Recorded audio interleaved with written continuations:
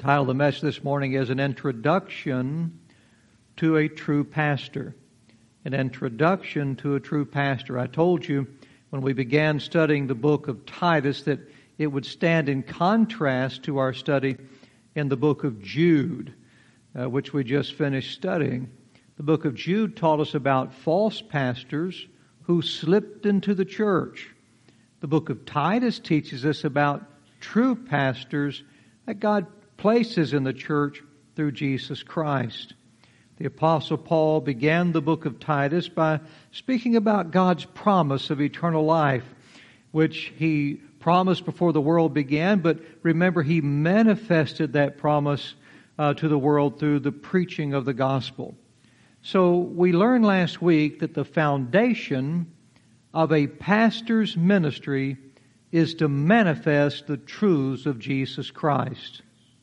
And now we come to the place in our study where we are introduced to a true gospel minister, a man named Titus, whom the book is titled after, or this letter is titled after. Paul said he wrote this letter, if you'll look in verse 4, to Titus.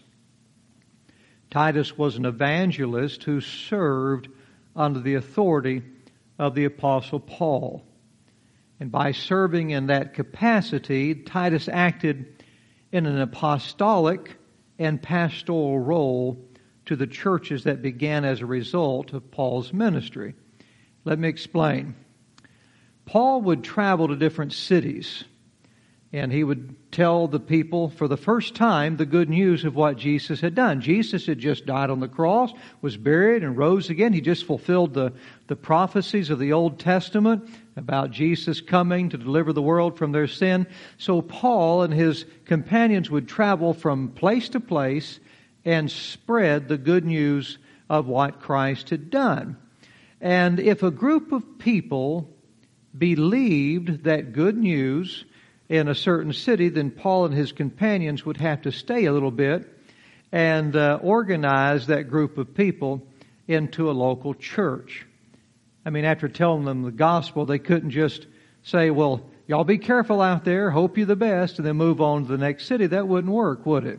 Somebody had to stay with them a while and continue to teach them so they could grow in their understanding of the gospel, mature as Christians, and become a functioning church with pastors who could lead them and continue the work on from there. And this was one of Titus's jobs. He helped train the particular people in a city that could eventually appoint some of their own people as pastors over them. And so that's what Titus did. He kind of helped get that going, get that organized. So you could say that Titus was a pastor's pastor, okay? You think of it like that. He helped establish churches, organize them, and set up their leadership. When we study the book of Jude, we learn about false pastors that lead people astray. But Titus was not one of those pastors. Paul said, Titus, look back in your text now, was mine own son after the common faith.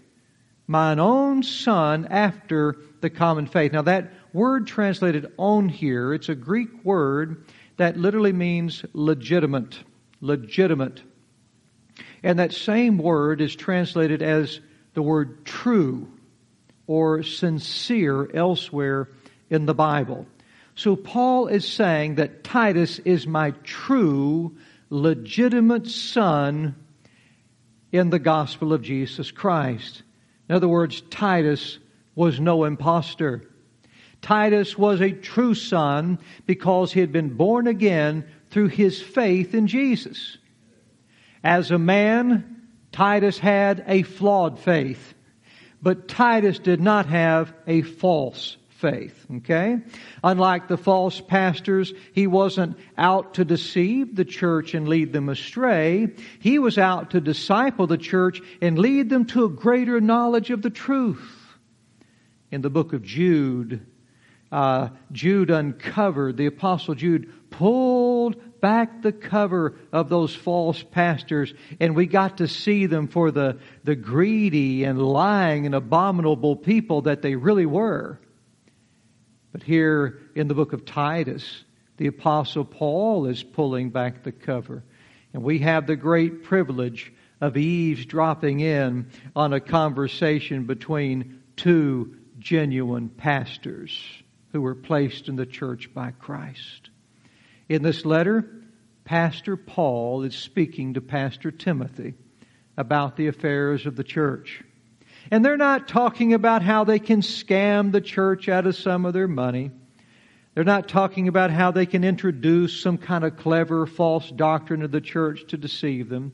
They're talking about how they can protect the church both from creepy clergy, the false pastors we learned about in the book of Jude, as well as true Christians who are not qualified to lead the church. Okay? They have to be protected from both. They are talking about how they can preserve the truth and keep the church running in the efficient, wise, and holy manner that God designed. So in this letter, we have two true pastors who are collaborating on the care of Jesus' church. Now I want you to notice that Paul said Titus was a true son, look back in your text, after the common faith. See that? After the common faith. Take your pens out, please, and underscore that phrase, the common faith. The common faith. Now, outside the margin of your Bible where it says the common faith, write this down in the margin of your Bible. Write down Jude 1 verse 3. Jude 1 verse 3. Now let me spark your memory here a little bit when we were back in the book of Jude. Jude 1:3 says this. The Apostle Jude said, Beloved, when I gave all diligence to write unto you of the common salvation, it was needful for me to write unto you and exhort you that you should earnestly contend for the faith which was once delivered unto the saints. Jude wrote his letter to protect the message of the common salvation. Paul wrote his letter to ensure that the church had pastors who were of the common faith. You see, because we have a common salvation, we all have a common faith. That makes sense, right? We are a diverse group of people. We have people here who have different talents, different political, religious backgrounds. We got some folks that just moved from California, from the West Coast out there. We have people from up north. We have people who've come from all over. We're a diverse group of people. So we all have different backgrounds. Our stories are not all the same. But though we all have different stories, we all have the same faith. Or we must all have the same faith. How about that? If you're a child of God, you may have a different story than I do, but you're going to have the same faith that I do. Christians come from a wide variety of backgrounds, but ultimately Christians all come to the same narrow conclusion about the gospel. Does that make sense? A wide variety of backgrounds, but we all come down to the same narrow conclusion about the gospel. Matthew 7:14, Jesus said, Straight is the gate, and narrow is the way which leads unto life, and few there be that find it. So people who claim to have the same salvation we do will also have the same faith we do. Okay? They will have their hope for eternal life in the cross of Jesus Christ. If it's in anything else, it's not the same faith. Because God only provided one salvation, and that was the cross of Jesus Christ. Okay? The cross of Jesus Christ is the only way. Jesus said, I am the way, the truth, the life. No man comes from the Father but by me. So that's that narrow way that you get to God, is through Jesus and His death, burial, and resurrection on the cross on your behalf. The salvation God provided in His Son. That's the common salvation. And in order to be saved, you must have faith in Him for that salvation. Therefore, it is a common faith. So people who claim to have the common salvation that we have must have the common faith that we have. And if they don't share the same faith, then they don't have the same salvation. That's all there is to it. Paul, Titus, and Jude, they all shared a common faith in the common salvation that God provided through Jesus Christ. And Paul, knowing that Titus shared this common faith with him in Christ, wished him this. Look back in your text. Grace, mercy, and peace. Grace, mercy, and peace. Oh man, I tell you, Tammy and I, we have these wind chimes hanging up outside our little sunroom where we like to sit. Every now and then the wind will come, and when those chimes knock into each other, it just makes a beautiful sound. And to me, when I hear the words grace, mercy, and peace run into each other, it makes a beautiful sound. Paul frequently includes some form of this loving expression in his greetings that he writes in his letters. Paul was a very practical man. His ministry made him that way. It had to. Paul was far too busy caring for the church and struggling with health issues and suffering persecution and imprisonment for preaching the gospel to be concerned for the worldly things that this world has to offer. Paul knew the world was coming to an end, and all that mattered to him was getting God's Word out and getting His will done while there was still time. So Paul didn't wish Titus financial prosperity, as many of the false TV preachers do. Paul knew what really mattered in this life, so Paul instead expressed his desire for Titus to enjoy God's grace, mercy, and peace. Now we hear the word grace all the time, but what is grace? And perhaps when I ask that question to you this morning, one of those patent answers will fill your head because you may have been in church for a very long time, and you might think, oh well, I know I've got this answer here, and so you fill in the definition. Let me tell you what God's grace is. Grace is the goodness of God extended to man. Grace is the goodness of God. If you're taking notes, you might want to write that down. Grace is the goodness of God extended to man. We've heard grace defined as God's riches at Christ's expense, kind of making an acronym out of that, haven't we? Or perhaps you've heard grace defined as the unmerited favor of God. And there is definitely some truth in those definitions. But I'm afraid they may limit our understanding of grace if we limit our understanding to those definitions.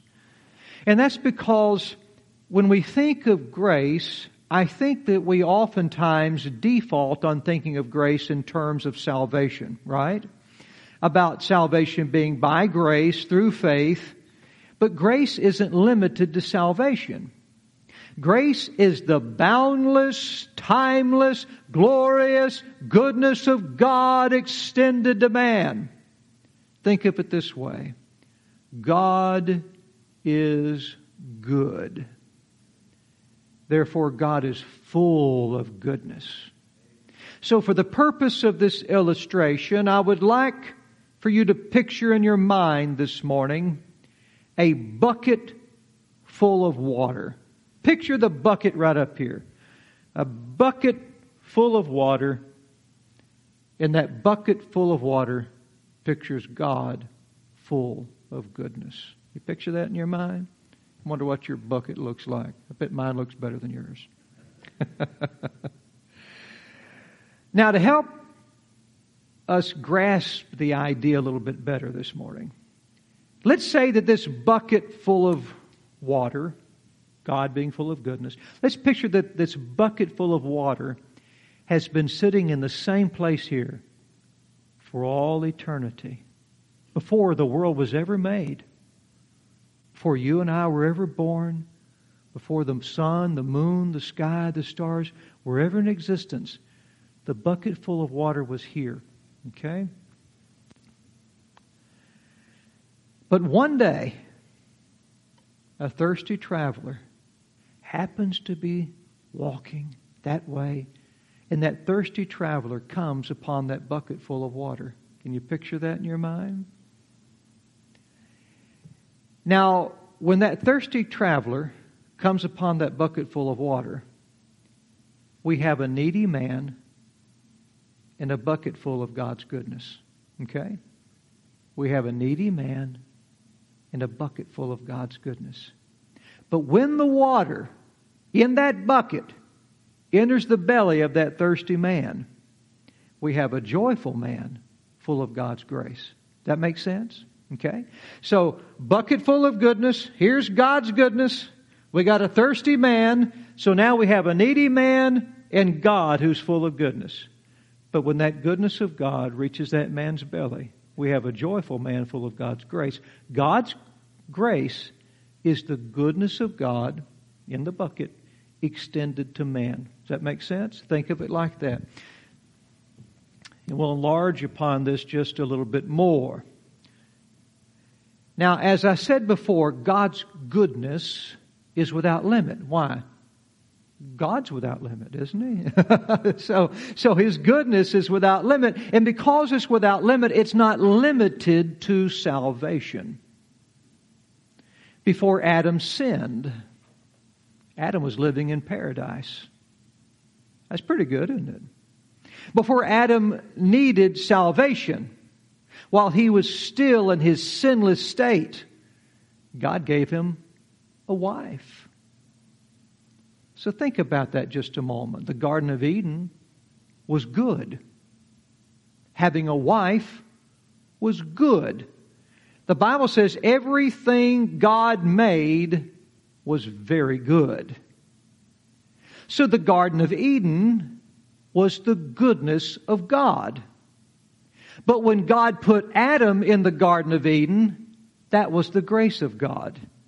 It was God's goodness extended to man. Eve was the goodness of God. But when God gave her to Adam, that was the grace of God. It was God's goodness extended to man. God's life was good. But when God breathed that life into the nostrils of Adam, that was the grace of God. God's goodness extended to man. Jesus Christ was the goodness of God. God looked at Him and said, "This is my beloved Son in whom I am well pleased." But when God put Jesus on the cross, that was the grace of God. He was God's goodness extended to man. That's why salvation is by grace, through faith, us believing the good work that God has done for us to send His Son to make atonement for our sin. Okay, since sin separates us from God, since we all understand that now, since sin separates us from God, it ultimately separates us from God's grace. Does that make sense? God is the goodness we need, and as long as man and God are together, then man has everything he needs. In fact, he has no need because he has God. But sin separates God from man. That's why God said, if you eat from the tree that I told you not to eat from, which would be sin, that'd be disobedience, He said, you'll surely die.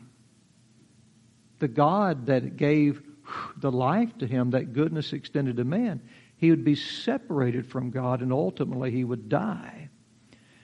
Man began by God's life going into him, but because of sin, man ends by God's life going out of him. So for us to enjoy the eternal fullness of God's grace, we must be restored back to God, in whom all goodness dwells. And that restoration back to Him comes through our common salvation in Christ, who was God's goodness extended back to us through the gospel. So Paul said this grace, mercy, and peace comes, look back in your text, from God the Father and the Lord Jesus Christ, our Savior. You see how all this fits together? So we've talked about grace. Now let's consider the word mercy. The word mercy here is simply one of the countless ways that God's goodness is extended to man. In the Greek word translated mercy here, it means compassion. If you have a notepad and a pen, write down the word compassion. Compassion. I've talked about this word before, but we have a tendency to forget, so we'll remind you. Take your pen and circle the prefix com, C-O-M, and then underline the word passion. So when you think about, and this is Easter coming up here real soon, and there's going to be many passion plays. And they call it the Passion of the Christ. The word passion means to suffer. The prefix C-O-M, and if you speak Spanish, that would mean something to you as well. But that prefix C-O-M, it's Latin and it means with. So with suffering, okay? So the word compassion in our English, it literally means to feel another person's pain. To feel another person's pain, to put yourself in their place. To care about the situation that they are in. A couple of days ago, I saw a video on the news, a very sad video, where I believe it was an Uber driver was held at gunpoint, a woman. Anyone else see that video besides me? One or two people? And sadly, the robber later killed that woman. But before he did, the woman told the man, she said, "Don't do this. I have 4 children." Hoping that he would have compassion on her. Now, when I heard her say that, and I'm sure you probably felt the same way, when I heard her say that, immediately the position that I am in as a dad, my kids are all grown and gone, but I can totally put myself in her shoes, knowing what it's like to have little children at home who depend on you to take care of them. And so I felt her pain. The robber did not. He did not have compassion. When he heard her tell him she had 4 children, well, he took everything she had, including her life, anyway. Very sad. And I felt a strong, righteous desire to avenge that woman's death. You see, that's the wonderful thing about God. God doesn't just watch us suffer from a distance and go, "Hey man, get a look at that." He has compassion on us. God puts Himself in our place and He feels our pain, caring about who we are in the situation that we're in. That's why God sent His Son to die in our place. Mercy. Compassion. That's why in the Old Testament tabernacle, God made sure that with all those laws out there, a bunch of righteous laws given to a bunch of unrighteous people, that had to have been a lot of pressure on them. Thou shalt and thou shalt not. Oh God, we're so sinful. But in the midst of all of that, God gave them a mercy seat. He gave them a compassion seat, Brother Doug. Isn't that good? Because God cares about the situation we are in. Even though God told Adam, "Don't eat from the tree of the knowledge of good and evil." And even though that sin that Adam committed brought death and sorrow into the world, even though we are the ones who are to blame for the trouble that's in the world today, God still hurt with us. And He cares so much about us that He's not willing that any should perish, but all should come to repentance. So He sent His Son. When God saw our suffering, He extended the goodness of His mercy to us. Feeling our pain, the grace of His mercy met our need.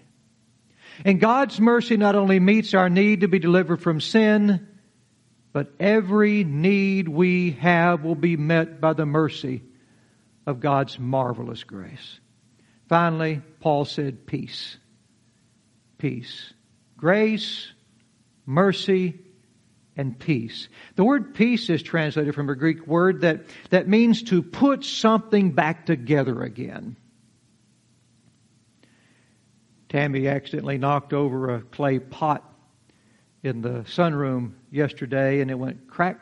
At least it sounded like it went crack, and I thought, oh boy, I'm going to put this back together again somehow. Fortunately, I picked it back up, and it was still in one piece, at least for now. But that's what this Greek word means, to put something back together again. Remember, we have the needs that we have, right? Because of our separation from God. So think about it. God created the world before He created man. Isn't that neat? He created man, what, first, middle, or last? He created man last. He did that for a reason. Because He wanted man to experience His grace. So when God created man, man already had everything he needed. Therefore, man had no need. Does that make sense? No need at all. Man had no needs because man had God who had extended His goodness to him before he was ever scooped up from the earth. But sin separated man from God, and that separation created man's need. Being deprived in measure from God, he was deprived of the goodness that he needed. Health needs, financial needs, emotional needs, spiritual and psychological needs all stem from man needing God. Sin brought separation. Separation brought need. So by restoring our relationship to God, by putting us back together again, our needs would be fully met by God again. Therefore, God, having mercy upon us, extended His goodness to us by making peace with us through Jesus. Through the cross, joining us back to everything we ever needed to begin with, Him. When we preach the gospel, do you know what we're doing? When we preach the gospel, we are offering the world grace, mercy, and peace from God the Father and the Lord Jesus Christ, our Savior. Everything we ever needed, everything that we could ever righteously long for is supplied through the grace, mercy, and peace that God gives us through the cross of Christ. And that's why a true pastor must base every ministry of the church upon that. And that's why a false pastor will base his church's ministries upon everything else but that. That's why they need the circus, the lights. That's why they need the bells and the whistles. That's why they need the carnal entertainment and the carnal activities. Because the devil doesn't care about what you do in church. All he cares about is making sure that you do not experience the genuine grace, mercy, and peace that you really need. And with that, we'll go ahead and close this morning. And God willing, take back up and Titus 1 verse 5 next week. Heavenly Father, Lord, we thank You so much for the people who came here today, and thank You for the wonderful respect and attention they show, and following along with us in the Scriptures, Lord. I pray that we'll always be so careful to never depart from your words, but to let them put your truth in our hearts as we go through them, so that we come here, Lord, each Sunday and Wednesday night, learning from God and not from man. Thank you, Lord, so much for giving us what we really need, giving yourself back to us, giving us, Lord, your grace, mercy, and peace from you and through Christ Jesus, our Savior. It's in His wonderful name we pray. Amen.